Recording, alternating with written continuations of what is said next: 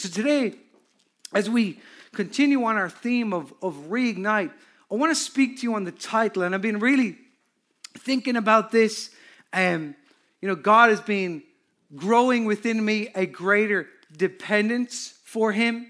Sometimes we question, God, why would you let that happen? Why would you do this? And oftentimes the answer is so that you'll come closer to me, so that you'll know that you need me more than I need you. God can take you out and make another one that looks just like you to fulfill the job, but He has called you. But at the same time, what's so important is not just our dependence on Him and our need for Him, but really is our love for Jesus. I want to speak to you on the title, Reignite Your First Love. Reignite your first love. Number one. First, the priority, the one who comes before all things. I believe it's time to fall in love again. Time to fall in love with Jesus again. Maybe for the very first time, it's time to fall in love with Him. Maybe for the 101st time. Maybe you've been walking with God for so long, but yet you've just fallen out of that love. It's time to fall in love again. I want to speak to you on 1 Corinthians chapter 13, verses 1 through 8. I'd love for you to turn with me in your Bibles or on your phones, or the scripture will be on the screen. You can follow along with me. This is a scripture, it's probably best known. Many people know it within weddings. And the theme is love. But what happens oftentimes when we hear a scripture that's common to the ear, we forget the importance of it. But it begins in verse 1. It says, if I speak in the tongues of men or of angels, but do not have love, I am only a resounding gong or a clanging cymbal. If I have the gift of prophecy and can fathom all mysteries and all knowledge, and if I have a faith that can move mountains, but do not have love, I am nothing. If I give all I possess to the poor and give over my body to hardship, that I may boast, but do not have love, I gain nothing. Love is patient. Love is kind. Does not envy. It does not boast. It is not proud. It does not dishonor others. It is not self-seeking. It is not easily angered. It keeps no record of wrongs. Love does not delight in evil, but rejoices with the truth. It always protects, always trusts, always hopes, always perseveres. Love never fails. I believe today that God wants us to reignite our first love. That He's our first love, that we would fall in love with Him again. That we will become overwhelmed with love for Jesus. I want to begin by asking you a question. When was the last time you were overwhelmed? Think about that for a moment. Maybe you're like, I was overwhelmed getting ready for church this morning. Maybe you feel overwhelmed right now in this place, like the running through your veins. When was the last time you were overwhelmed? It's interesting when we think of that word and we ask that question, immediately we go to the negative times in our mind. Overwhelmed by stress, overwhelmed by worry, overwhelmed by anxiety, overwhelmed by depression, overwhelmed just by all the things I need to do. But being overwhelmed with a sense of love and joy is the most powerful experience that we can ever have. Oftentimes, the most memorable and defining moments are those moments where we are overwhelmed and overcome with love. The moment you knew that they were the one that you love. The moment that you said, I do. The moment that you knew your friend was there for you in your darkest and most ugliest hour. The moment you knew that your parents love you no matter what. The moment that you encountered Jesus. The moment you were baptized or filled in the Holy Spirit. The moment you held your son or daughter for the very first time. I remember that moment. My first son, Levi. And just being overwhelmed with a sense of love and joy. And then again with Liam and Isaac and Brandon. Each time feeling that connection and that love.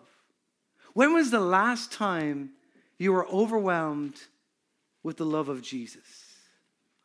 When was the last time you felt there's that powerful wave? Now, it can often come with emotion, but it's deeper than just emotion. It's a faith that comes from within. Knowing that you are loved, which causes you to love. And if we were to be honest, in each of these times that we are overwhelmed with love for others, for Jesus, for our sons and daughters, for our partners, for our friends, what happens quite quickly is that they become overshadowed by the busyness that happens in life. What happens is we can get caught up in the busyness and the stress and the worry, and all of a sudden that overwhelming sense of love is diminished.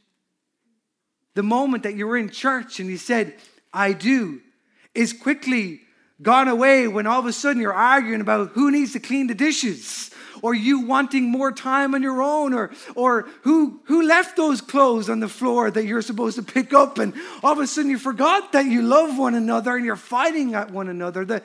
The moment that you held your son or daughter for the first time and that love for them, and all of a sudden they're running around the house, they're wrecking your head, they're wrecking your home, they're challenging your sanity, and you're just forgetting that you love them. You know what happens is, as Christians, we became Christians, we gave our life to Jesus because we experienced that overwhelming sense of love, but then life gets in the way. Not just overwhelmed with love, but overwhelmed by life. Overwhelmed by the pressures and the demands that we feel, that we put on ourselves, that others put on us. We lose that sense of love. And what happens is it becomes duty, not love. Is duty a part of love? Yes, of course, responsibility. You got to turn up. You got to be committed. You got to be consistent with God, with others, in your relationships. But when love is gone, it becomes out of duty that you serve. It becomes out of duty that you give. It becomes out of duty that you turn up in that relationship. When was the last time you were overwhelmed with the love for Jesus? You know, many of us, what can happen in our relationships, and especially with God, is we have these defining moments of overwhelming love, but they become overshadowed when we give our heart to someone and it's handed back to us in pieces. When we experience hurt, when we experience loss. What happens is we begin to view people in new light and in new way because they let us down. They failed us. God, I am angry at you because you're letting this happen. Why would you do that? And we have these emotions and we have these moments where they become overshadowed and they become cut short. And what happens is when we were overwhelmed with love, we gave our heart, it was returned in place in pieces. What's the decision that we make? I choose not to love again. I choose not to trust again. I did that. I was hurt. I will not do that again. I trusted. I believed. I committed to. They failed me. They let me down. They hurt me. They broke my trust. And we make this decision. We carry this baggage and this hurt and this pain, sometimes unconsciously. But it causes us to no longer be overwhelmed by love, but to be overwhelmed by hurt. But here's the truth and the good news. When you give your heart to Jesus, it won't be returned in pieces, but he makes your heart whole. He makes your heart new. That you know that you can trust in him. You can believe in him. You can love him. Why? Because he loves you. It's a love that's patient, that's kind, does not envy, does not dishonor, is not filled with evil, but it's a love that never fails. You can place your trust in Jesus. Don't place your trust in a church or a person or a relationship or a government or an economy or your money or your finances. Place your trust in Jesus. Place your love in Jesus. He will not let you down. What happens when we, even through all of the hurt, even through all of the pain and the anguish and the sorrow, when we still love, when we keep that overwhelming sense of love, he carries us and brings us through. And Paul, as he's writing this scripture to the church in Corinth, this is a church that he traveled to Corinth. Corinth was quite a strategic city in Europe. And it was a port it wasn't a port, it was just off the port, and it was a place of business and commerce. It was quite an affluent area. It was not too unlike our modern Western world today of affluence. And he went there to plant a church and lead a church, and he started it, and he moved on to start another church. But he's writing to the people in Corinth because what's happened, if they've fallen in love with Jesus, they've become a part of this church, but they have not let go of that pursuit of power and prominence and wealth. Well, what's happening is it becomes a relationship with Jesus where I have got Jesus, but I've got everything else. It becomes where they're still pursuing social status, portraying an image, following after the things of the world. And so Paul writes this letter, 1 Corinthians, to address a lot of the problems that's happening in the church. And what happens is he wants to draw them back to their first love. He wants to draw them back to having a focus on Jesus. And throughout the first 13 chapters, he's sharing about that. It's all about the gospel of Jesus. Jesus came from heaven to earth. He died for you. He was crucified on the cross. He sacrificed himself for your sins, that when you place your faith in Jesus, you will be saved. And he's resurrected from the grave. He's alive and here. He's within us. And he's trying to get them to focus on the love of Jesus. Why? Because they've forgotten about what life is all about, that it's all about our first love. And he begins in verse 1. He says, if I speak in the tongues of men or of angels. The Message translation says, if I speak with human eloquence or angelic ecstasy, but don't love, I'm nothing but the creaking of a rusty gate. If I have the gift of prophecy, verse 2, and can fathom all mysteries and all knowledge, and if I have a faith that can move mountains. The Living Bible says, if I knew all about what is going to happen in the future, knew everything about everything, but didn't love others, what good would it do? Verse 3 in the Message translation says, if I give everything I own to the poor and even go to the stake to be burned as a martyr, but I don't love, I've gotten nowhere. So no matter what I say, what I believe, and what I do, I am bankrupt without love. Paul is writing here his thesis. His main point is this: if you do not have love, you have nothing and you are going nowhere. If you do not have love, your life amounts to nothing. I believe that the purpose of life is love.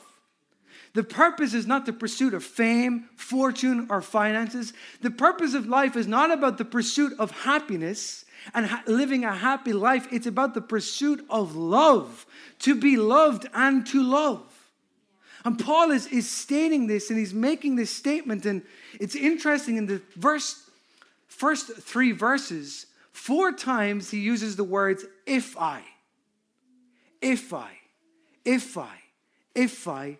If I. How many times do we say those words? If I. If I had. If I could. If I was. If only.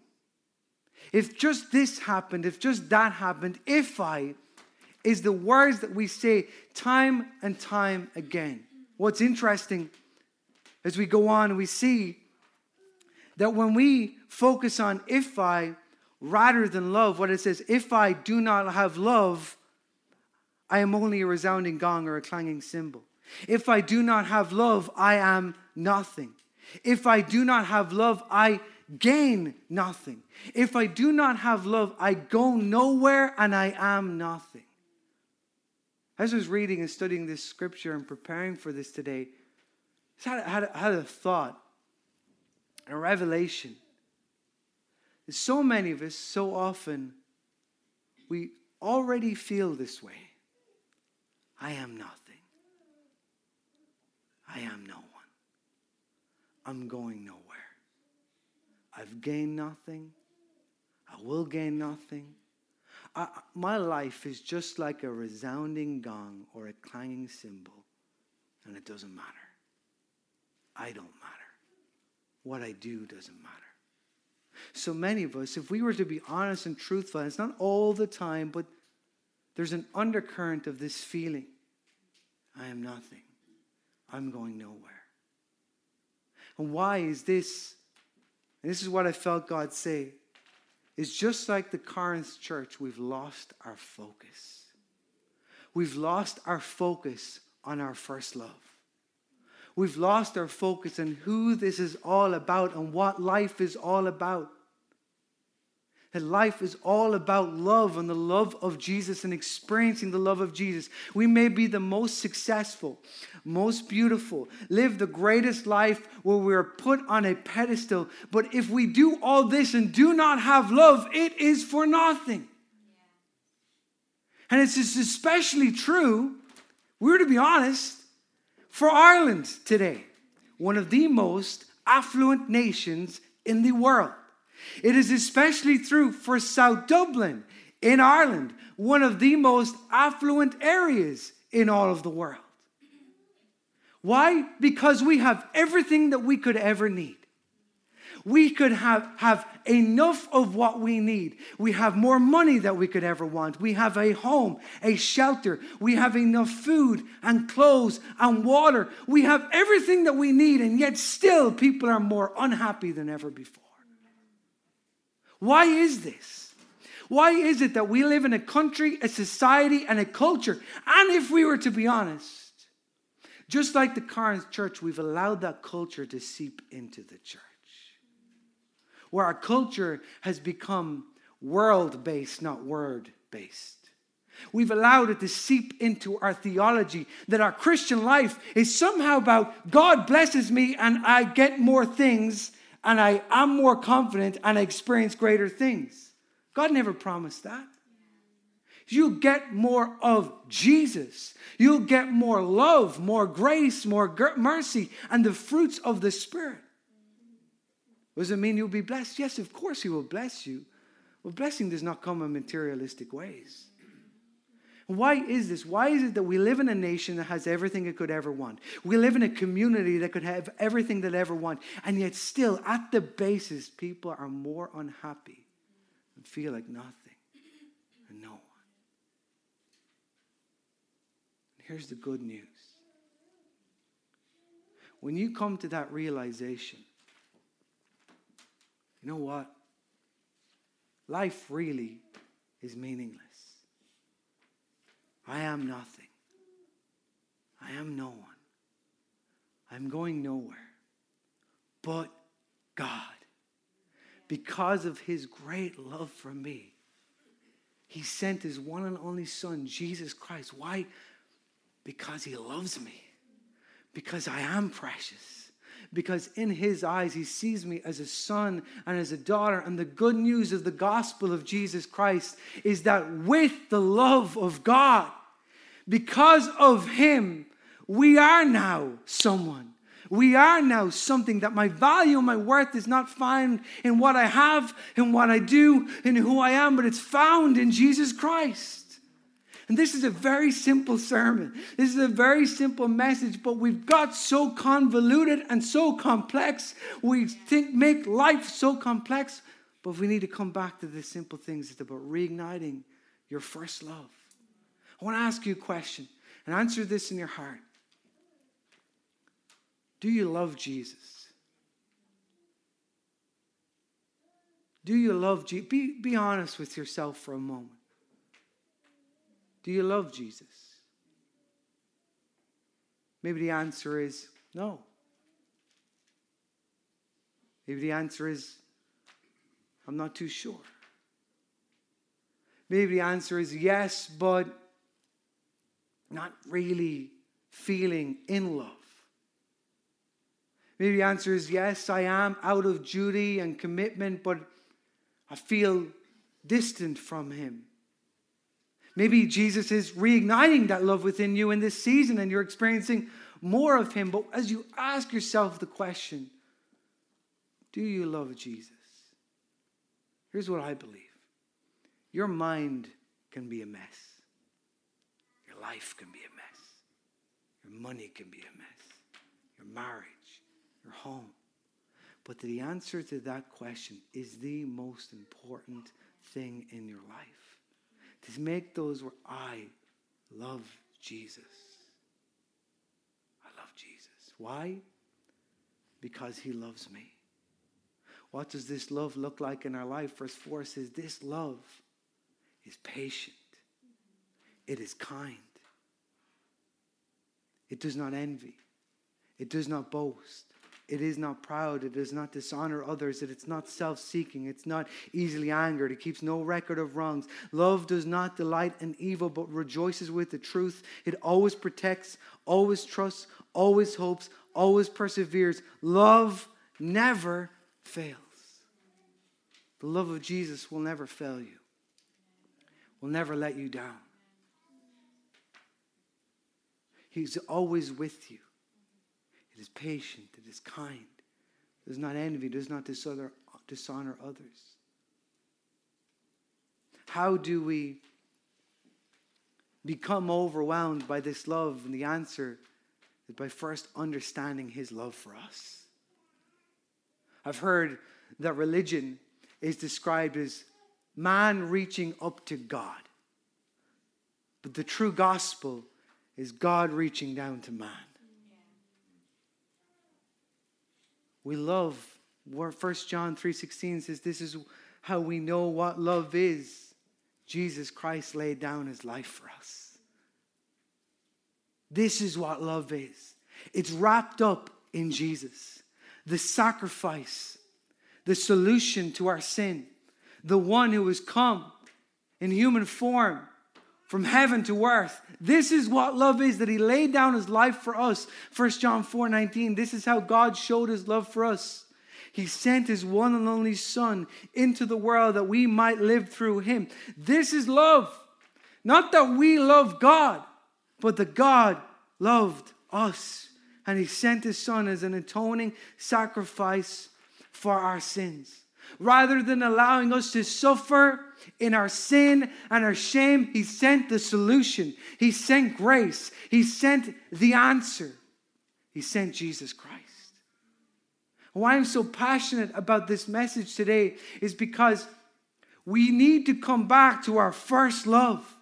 We need to fall in love with Jesus again. We may have everything that we could have ever wanted, the desires of our heart, but if we've not got the love of Jesus, it amounts to nothing. We are bankrupt without love. But having this confidence, having this joy that comes from knowing that Jesus loves me. He loves you. He's for you. He's with you. This world is scary. Cause fear and doubt and pain and loss and suffering and hurt. And you know what? It's going to get worse. It is. It's no surprise to God that this is happening in this way in these recent years, and it will get worse. It's no surprise to God. But our focus should not be on the world. Our focus should be on the Word of God. Our focus should be on Jesus. Our hope should be in him. Our focus should be on our first love. And having him. And having this security, if I've got him, it doesn't matter what else I'm missing out on. If I've got Jesus, I could lose everything and everyone, but my hope is found in him. Hey, would you just close your eyes with me for a moment?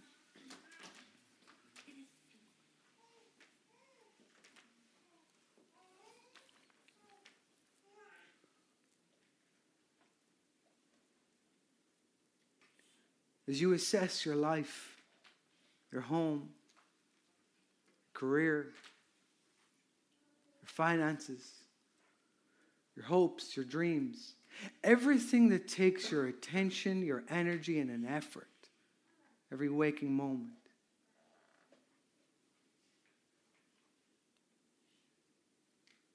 Who's first in your life?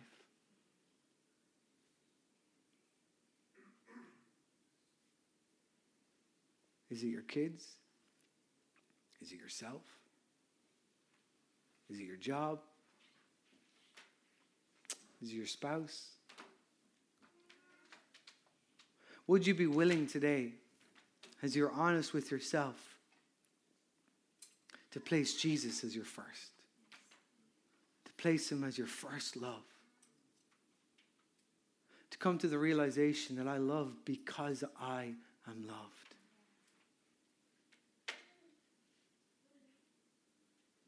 This is love. That God sent in one of his only Son, Jesus Christ. Because he loved us. Hey, I want to speak to the Christian for a moment. You may be mature in your faith, walked with the Lord many, many years. But let's be honest for a moment. Jesus, he's the Lord of our life. But oftentimes we reprioritize other things and other people above him. And you may be at the place where you're searching for answers, for energy. Maybe you have many problems that you're trying to solve, but you need to come back to your first love. It's time to fall in love with Jesus again. If you're here today and you've never given your life to Jesus, I want to challenge you to lay it all at his feet, to make the commitment and give him my life to you. Will you become the Lord of my life? I know that you are my Savior. I don't know what this looks like in our relationship and our journey, but I'm willing to begin it and to go on it with you. So with every head bowed and eyes closed, I want to ask you, those of you who you need to give your life to Jesus, and those who you need to recommit your life to Jesus, would you just pray these words with me? I say, Jesus, I give you my life. I give you my heart. I give you all of me. I have sin in my life. And I need your forgiveness. I need your grace. I believe today that I am set free, that I am forgiven, and by your grace, I am saved. In Jesus' name, amen. If you pray that prayer for the first time today, I want you to know in your heart you've received salvation. You have received freedom. Now it's the part of walking it out and going on a relationship with him. If you've recommitted your life to Jesus, I want you to know your sin, your shame, your guilt is wiped away. It's gone. It's in the past. There is forgiveness. His blood that was shed once for all. It's gone. Start living out of freedom. Start living out of hope. Start living out of salvation. Not in order to gain, but because you are loved. Lord, I pray for every person today as the worship team comes up. I pray that this word that's spoken, God, I pray that it would encourage us. You would build us up. We know our deficiencies. We know our inadequacies. We know what we need. But Lord, help us first to pursue you, our first love. Come on, let's stand to our feet today as we finish in worship.